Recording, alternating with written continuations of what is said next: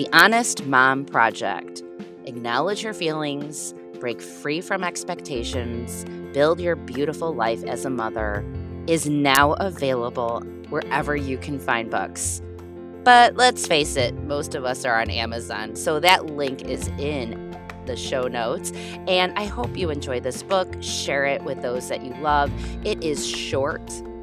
Each chapter is broken up into little segments, so super easy to read, super easy to put down, pick back up a week later. And you can stick that book in the diaper bag, in your purse, right next to your bedside, and share it with those that you love. I hope you enjoy this week's episode. Thank you for your support of the book, and have a great day, moms. Welcome back, moms. Our last chapter of the Honest Mom Project is here. Chapter 10, Social Media is the New Supermodel. I may be dating myself here, depending on how old you are listening to this right now. But I grew up in the 80s and 90s in the world of the supermodels and actual magazines we would get, Cosmo, Bazaar, I would get Teen Magazine and all that in middle school. But, all Vogue, you name it. And the world of supermodels and looking at these magazines and thinking that this was like what we should look like, be like.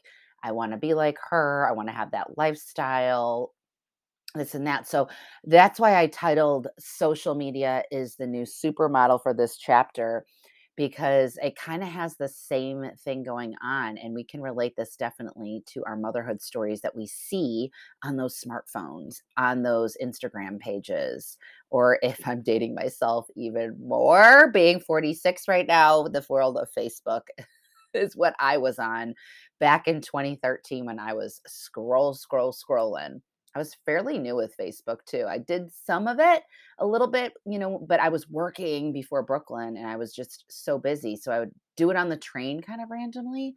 But anyways, I'm going to dive right into the chapter.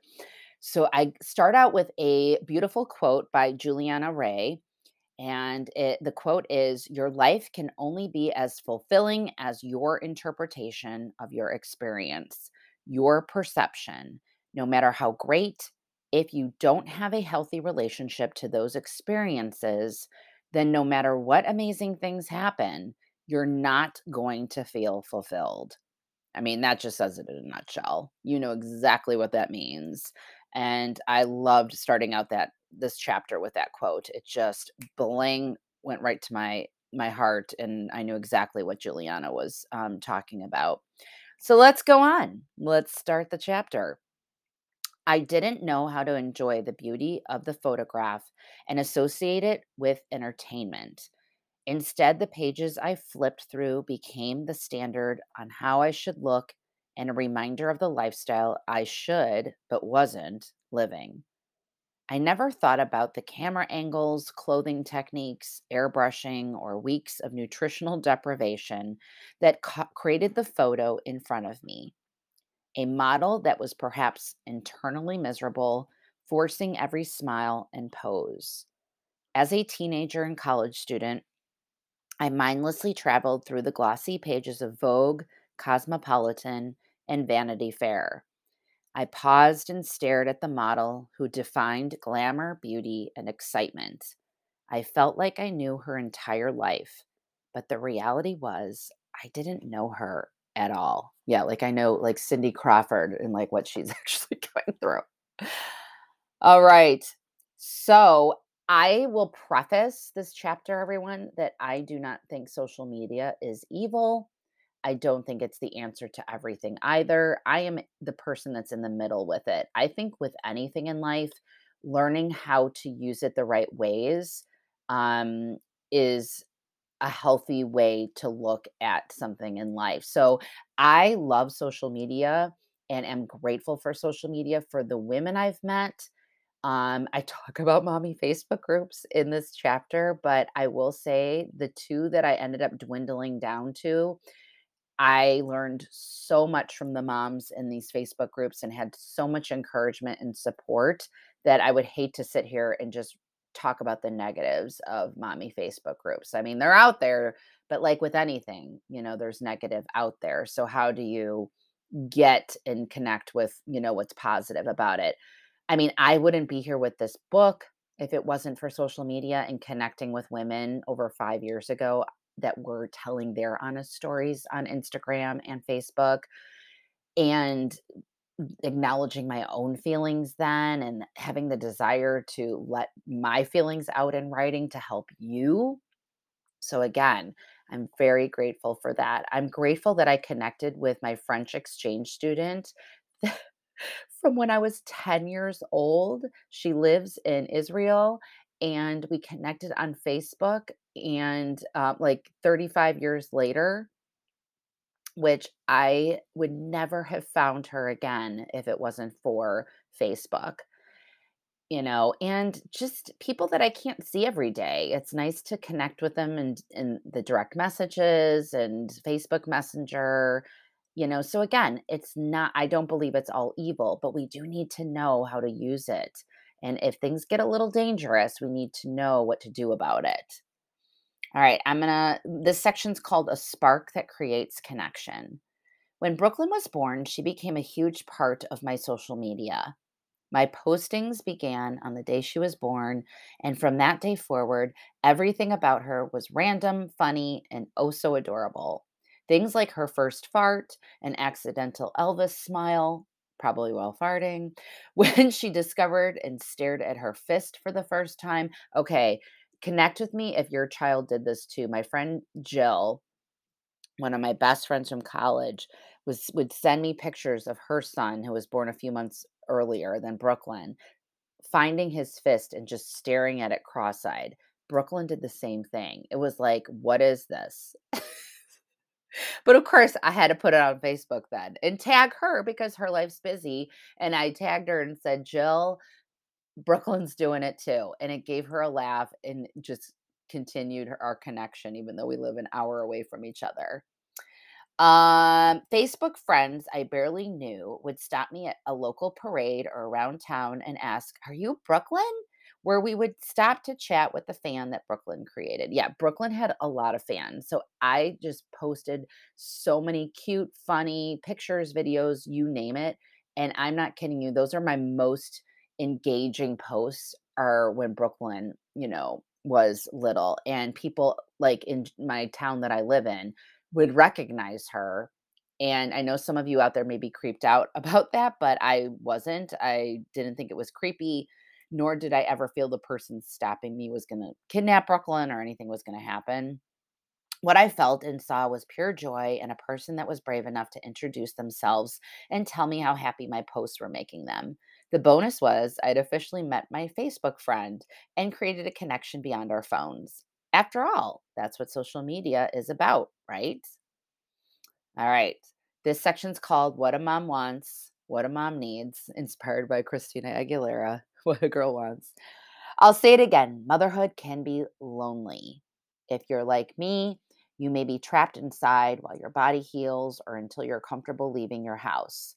Obviously, we crave some kind of connection if we aren't getting the live stuff, and social media is perfect for this. Don't get me wrong, sometimes I want to burn social media at the stake. However, there have been some awesome things that have happened to me because of it. Not only have I met amazing women, but I've also learned a lot when it comes to raising my daughter. I was a part of a fabulous mommy Facebook group that I was also part of fabulous mommy Facebook groups that were the support I needed at the time and didn't require me to leave my front door. I also virtually kept myself connected to friends and family that I couldn't physically see. Human beings crave and need connection. I don't care what you tell yourself. And moms, we've been talking about this almost in every chapter. Social media can help you with this connection while you adjust to this new life of yours until you're ready to go live. All right. My next section of this chapter is called Baby Steps. And I talk about, just how to use social media in a good way to take those baby steps and how to handle social media in a healthy way with small steps, what to keep your eye out for when you are meeting other moms and women on Facebook and red flags that you need to think about and what things to look for. Like these three things. All right. Look for women who make you feel one, accepted. They open their arms to you and make you feel welcomed. Two, respected. They give advice without judgment. They acknowledge your feelings and are empathetic. Three, appreciated. They make you feel important and valued. Then comes kind of the darker side, going down the rabbit hole of social media. And I will say this, anything can have a dark side. And I finally admitted to myself that I was way too connected and addicted to social media. It was my go to with breastfeeding, with anything while she was napping, anything to just kind of get my mind to like a just easy place, an easier place than thinking about her or, school that I was doing, what I was missing out on, housework, reality, things that I just didn't want to acknowledge or deal with. Social media and my thumb scrolling was a great way for me to escape. No, I wouldn't say great way. It was an easy way for me to escape. So I go through a little bit of my story there and what I did to not completely throw social media out the window. I didn't want to do that. I respect people that do, but that just wasn't me. And what I did to kind of get a little healthier grasp on social media. And I have my moments where I fall down the rabbit hole again. Trust me, I look at my screen time sometimes on a weekly basis and I'm like, whoa. Um, the next section, why are you using social media anyways? So some questions that you can answer, for example, is it bringing you joy? Are you learning, connecting with other awesome moms and resources? And then I've got about, six other questions where if you answered yes to a majority of those, you're in great shape. But on the other hand, do you use it as an escape? Do you use it when you're stressed and you grab that phone to find comfort, or when you're bored, is that the first thing you grab? When you hear an alert on your phone, is it difficult not to look at your phone or impossible? So other questions then follow that, where if you answered yes to most of those, it may be time for a social media check to see what you need to do. And I did it myself. So this chapter will, definitely go into that to help you and what helped me manage my connection to social media. And I did have a little bit of a disconnection with social media. I did it twice. So 2 years in a row, I did a month off. And I did it in December because of the holidays. And, I loved it. I know this sounds cliche. So many people do it. But it really connected me to where I was with social media and my addiction that I fall very back easily into. And it just allows me to enjoy that month. Brooklyn has 2 weeks off of school. Actually, one of those years when she was at a different school, she had 3 weeks off of winter break. So it really helped me connect back with her and do things outside of, the phone. And the break was great. I still, I felt more connected to my friends. I reached out to them in different ways, and I didn't rely on social media for the updates. And, you know, I didn't fall into the comparison traps that are so easy to fall into. And I'll definitely do it again. Maybe I'll do it again this year and use December as that month. Another thing I talk about that is social media phone related is this section's called staying present versus creating a documentary. So I'm not going to read this verbatim, but this section is basically about why we need to document everything our child does. How many birthday parties I have had at my home with family or with her friends where I am on my phone videoing and taking pictures and versus enjoying the party and enjoying her. So of course you want pictures. So maybe, you ask your partner or your spouse, you know what, can you take a handful of pictures for the next 20 minutes? I'll take some then maybe in an hour and we could switch off. And then, get 10 pictures. You don't need to get 600. Do you know, oh my gosh, the amount of pictures I have on my phone. I have yet to schedule time on a day to go through all of these and delete, the ones that I have no idea. So, staying present versus creating that documentary. I also go into the comparison trap with this section called waitress. I'll have what she's having. Um, and it's natural and healthy to compare ourselves from time to time. Don't get me wrong. It allows for us to kind of check in on our own selves and if we're truly happy, checking in our values. But what are we comparing ourselves to? Are we comparing their best to our worst? How is it making us feel? Are we in reality, our own reality? Are we connected to who we really are? So this section is called apples to oranges when we talk about that, the world of comparison and what we're really comparing to.